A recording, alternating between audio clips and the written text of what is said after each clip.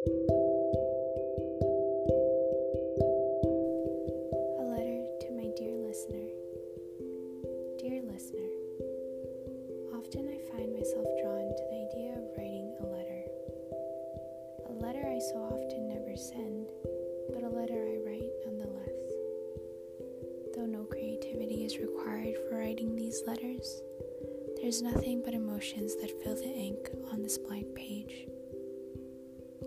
In an age so dependent on machines to write our words and to convey our emotions, our own handwriting has so often seemed unnecessary, but only to write our signatures. I propose for a return to pen on paper, marked with unique penmanship and emotions spilling with each pen stroke. So I will read to you my letters